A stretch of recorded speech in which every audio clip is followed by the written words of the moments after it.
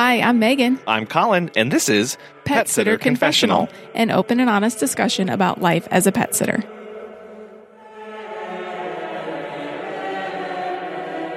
Hello, and welcome to episode 160. Hello. If this is your first time listening, thank you so much for joining us. And if you aren't already, go ahead and in whatever app you're listening to, hit the subscribe, hit the follow button so you never miss a new episode as they come out.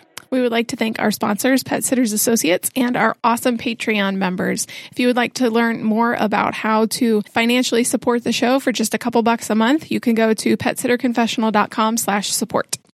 Today, we are going to be talking about pet sitting firsts, specifically our pet sitting firsts. Yeah, both in the business and experiences that we've had along the way.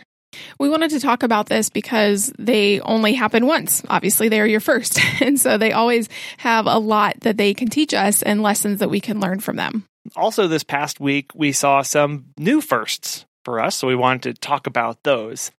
And we'll be talking about some of our firsts over the last 9 years. So please let us know about some of your favorite firsts in your business, or maybe some of your favorite first experiences that you've ever had. One aspect of thinking back to the firsts that we have or that we experience is that we always have something to learn from them. So while we walk through some of our firsts that we've had, we're also going to talk about the lessons that we've taken from them and how we apply that to our business and how we run and operate these days. So the first one is our first, our first client.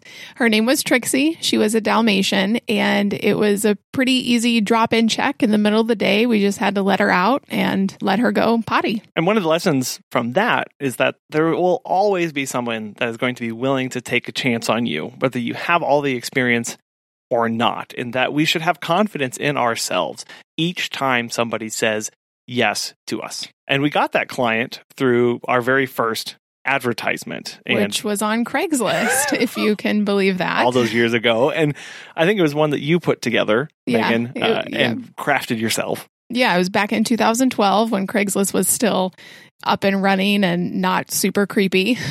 And so it basically said a little bio about us and that we are willing to come to your home to provide service to your pet and that the pets are most comfortable in their own home.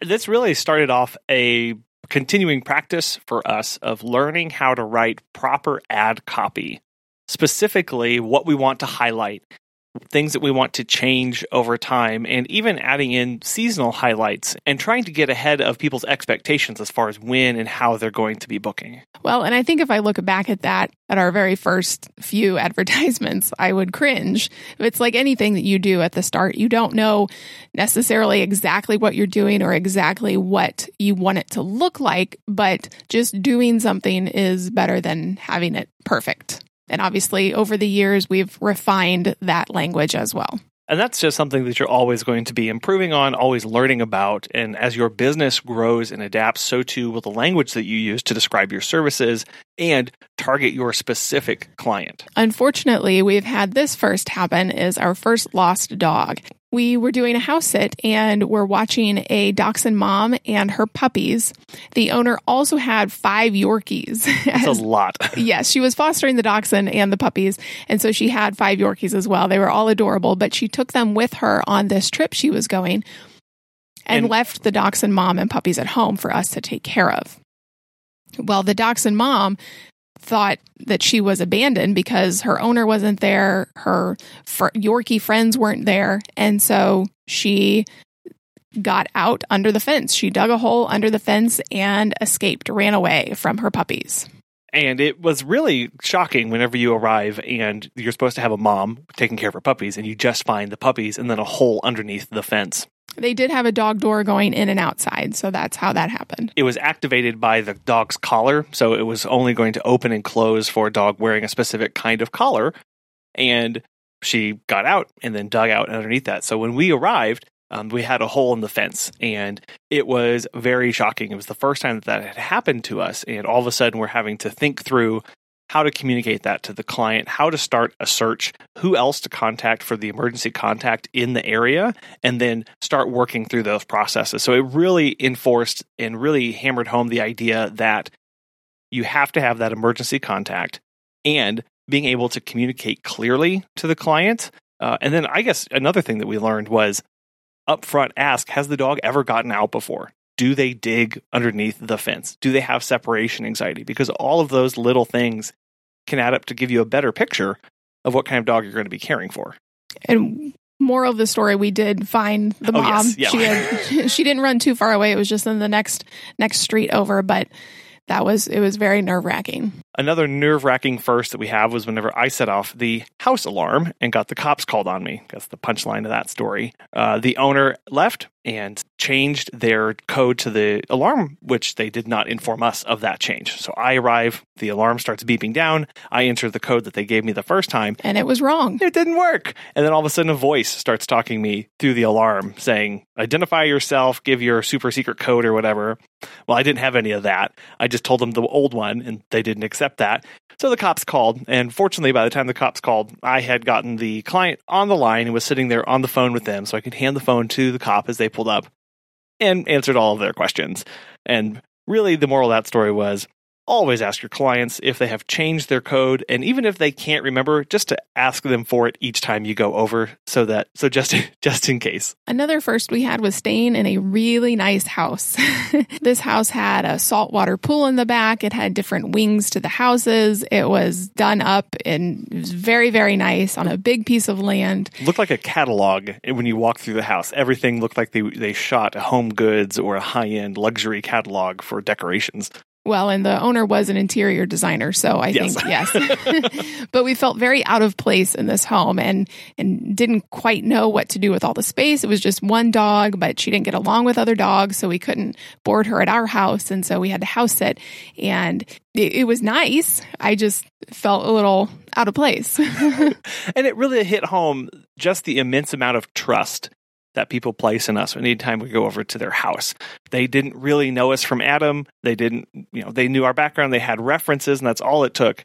But here we're in charge of their property, and it really just was the first time that it felt really real that what we were in charge of, and just again, that immense trust that these clients are placing in us and in our hands, not just for the care of their pet, but also for overseeing their home. A very important first that we had was saying no.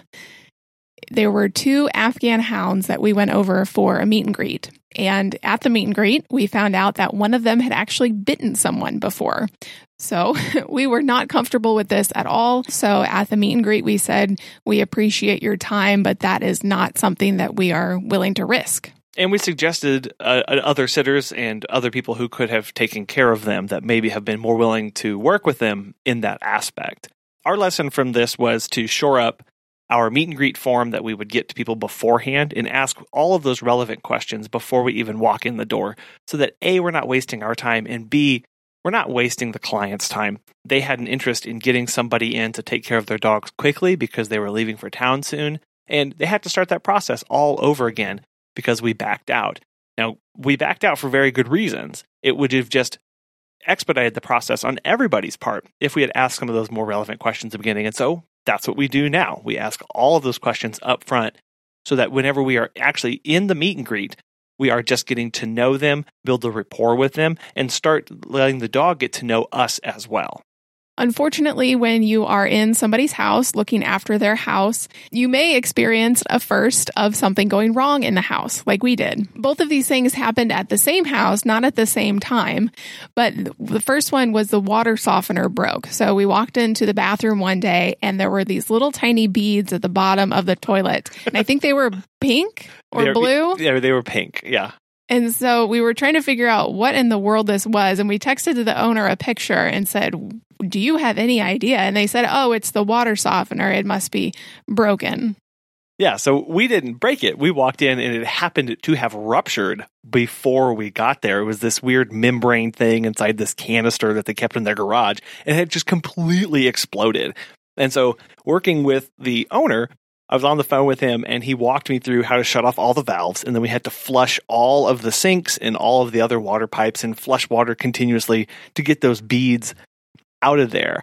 And again, it was one of this, when we are caring for somebody's house, it's in our stead to do that. But we also are partnering with them to work through these problems and to remain calm, to listen to clear instructions, and to communicate exactly what's going on in a level-headed manner. so that the owner has some idea of what's going on as well. Because we could have called them up totally freaked out, exasperated, going a mile a minute, and not actually been able to solve the problem and made it worse.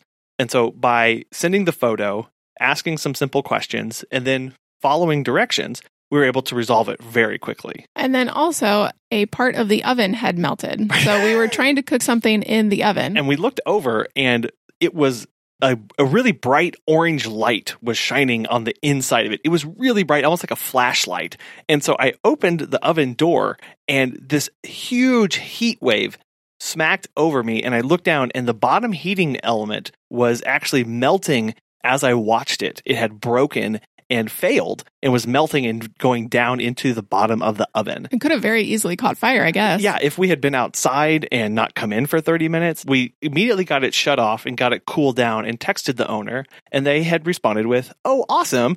We get a new oven. We were wanting to remodel anyway." It was totally not the response that we were expecting to get. But again, it was this owner looking and going, hey, this was not their fault. They didn't do anything. We told them to use the oven. We told them to cook. We told them to do all of that stuff.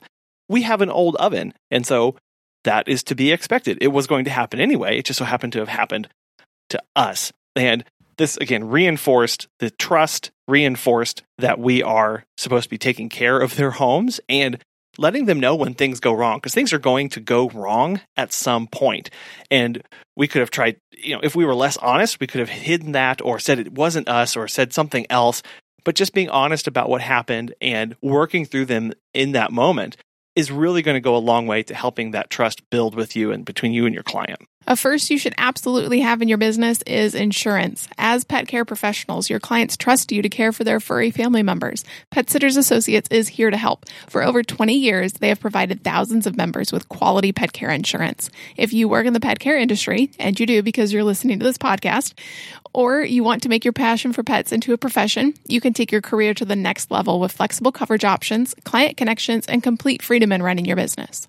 Learn why Pet Sitters Associates is the perfect fit for you and get a free quote today at PetSitLLC.com. You can get a discount when joining by clicking Membership Pet Sitter Confessional and use the discount code Confessional at checkout to get $10 off today. Check out the benefits of membership and insurance once again at PetSitLLC.com. Unfortunately, in business, there will be happy firsts, there will be sad firsts. And one of the sad firsts for us was our very first client death. Yeah, so he was a huge bull mastiff. I think he was 6 years old, and he had a neurological disease. So his spine was narrowing, and he had really trouble walking. The clients had to put rugs down all over the floors for him so he wouldn't slip and fall. And he took, I think, 29 pills a day. Every single day. Yeah, and he got them in little meat patties. It was so cute. And so we knew that this time was going to come eventually. So one night we got a phone call saying that the next day they were going to put him down because his quality of life was diminishing. And so they just made the judgment call. So we went over one night and we said goodbye. And his last meal was a steak, a big old T-bone steak, I think. Yep. Yeah, it was our first time of being in that scenario and feeling, I don't know, I felt kind of awkward of is it okay for me to grieve with you in this process? Because I love your dog like my own. I've grown to know him so well and care for him and meticulously make sure that he gets the right amount of medicine every single day at the right times and really sticking to that and doing our best to make his quality of life as best as we could. And being in that time of, this is the last time, being confronted with that so blatantly. This is the last time you will see him. Say goodbye. And then sharing some of our memories of him with the owners. And then we even put together a photo collage later and brought it over to them. And so they could have that in a picture frame and put that on their mantle. And it was just, it didn't cost a lot. It was just something of, we have so many pictures of your dog and here are some of our favorites. And we hope that it helps you through this process of remembering him as we will always remember him. A first that was really hard for us was moving the business for the first time. So we started off this business in Lubbock, Texas, and about two and a half years later, we had moved the business to a suburb of Dallas, Texas.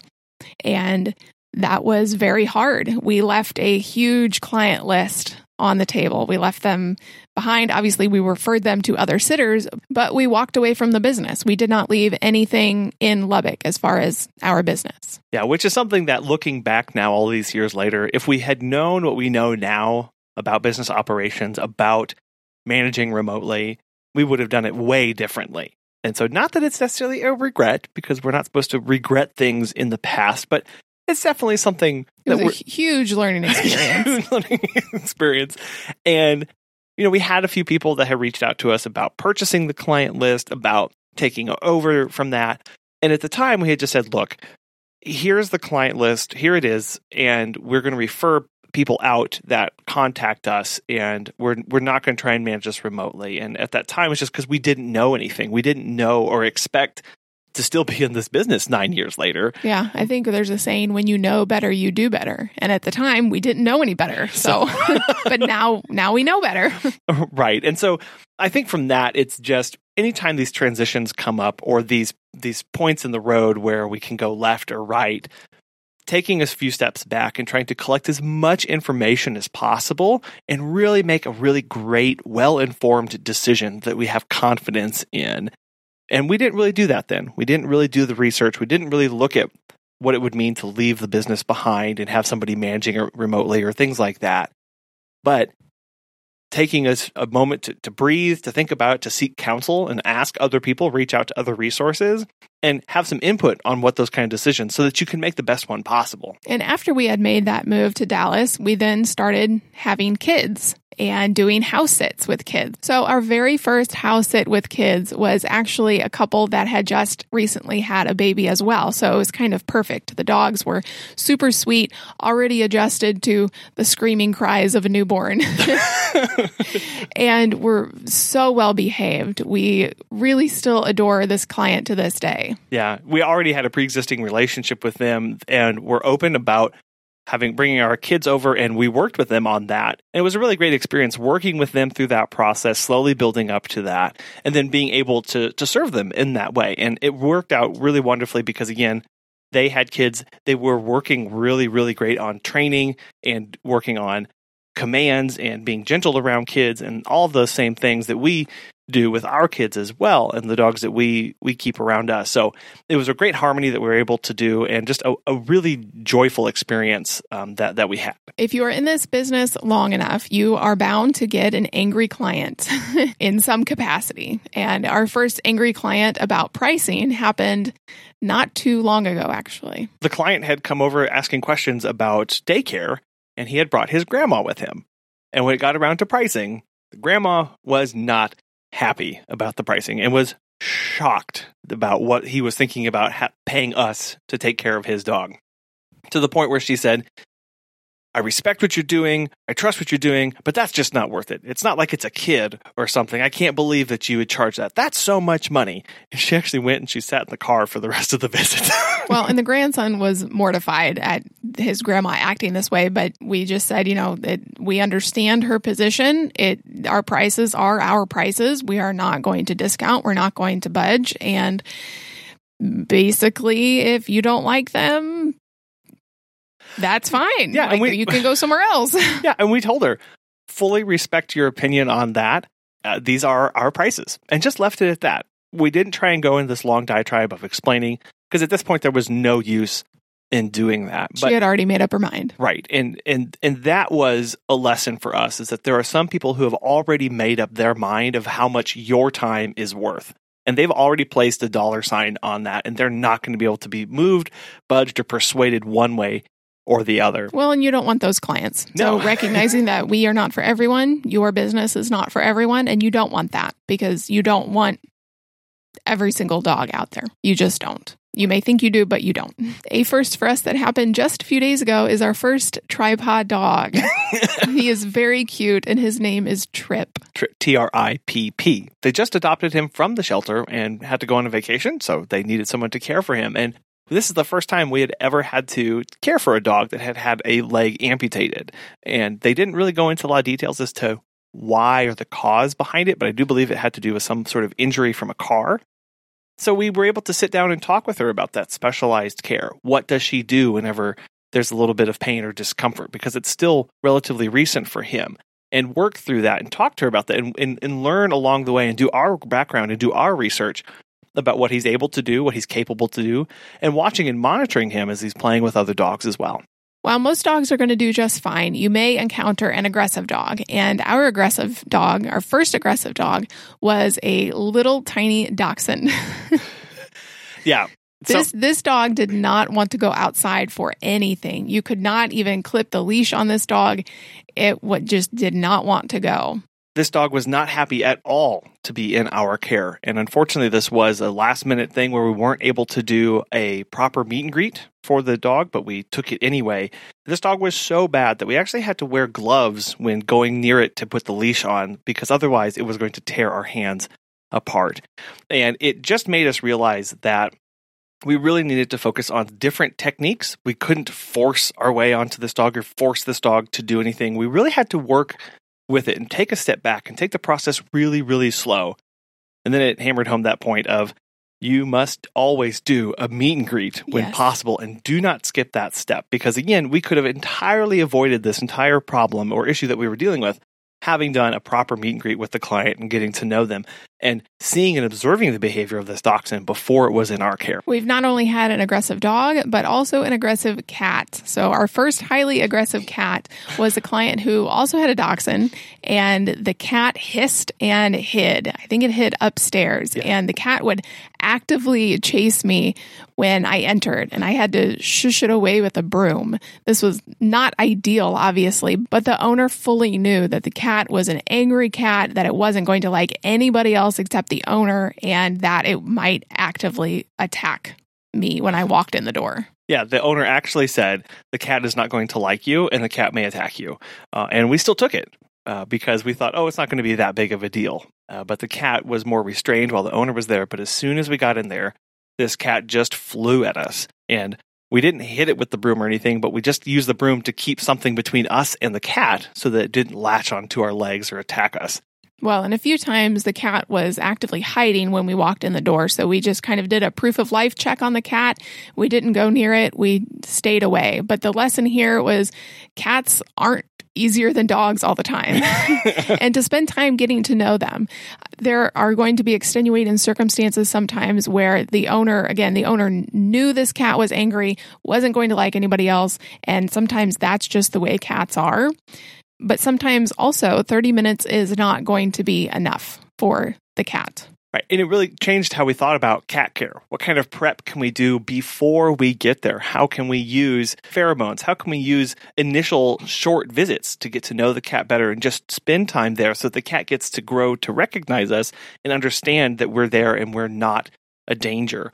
And again, this can take time, and some cats are going to have separation anxiety, and that's going to express in different ways. They're going to be afraid, and that's going to express in different ways. And just realizing that the cat is not taking it out on you, that the cat is not just a mean cat or a bad cat, that there are environmental reasons why the cat is acting out the way they are, and that as the pet sitter, we need to take time to understand that and get to know the cat and figure out exactly what's going on so we can give the best care possible. Earlier, we had covered our first really nice house, and this had also happened to be our first really long stay as well in the nice house. So the dog's name was Mazzy. She was a Chesapeake Bay Retriever, a beautiful dog, but she did not like getting along with other dogs. So she was not able to be boarded at our house. And so we had to go stay at her house while her owners went to Europe for 3 weeks. She was able to be in her own environment and she loved it. So we had 3 whole weeks of every single day opening up the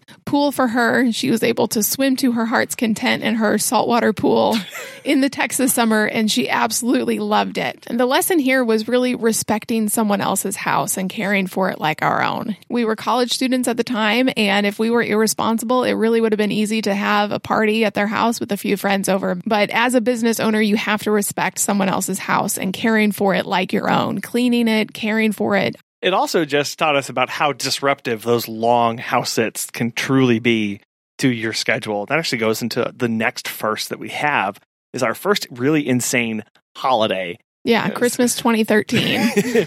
We were doing house sitting, and we were also doing drop-ins for all of our clients. And it was to the point where we had to split houses, and rotate on a schedule around the house to meet all of the drop-in schedules that we had so we could cover as much area as possible. Yeah, I don't remember how many houses we did, but between the two of us, we were busy from sunup to sundown. It was non-stop. And that lesson was really for us the importance of coordinating and checking our schedule frequently.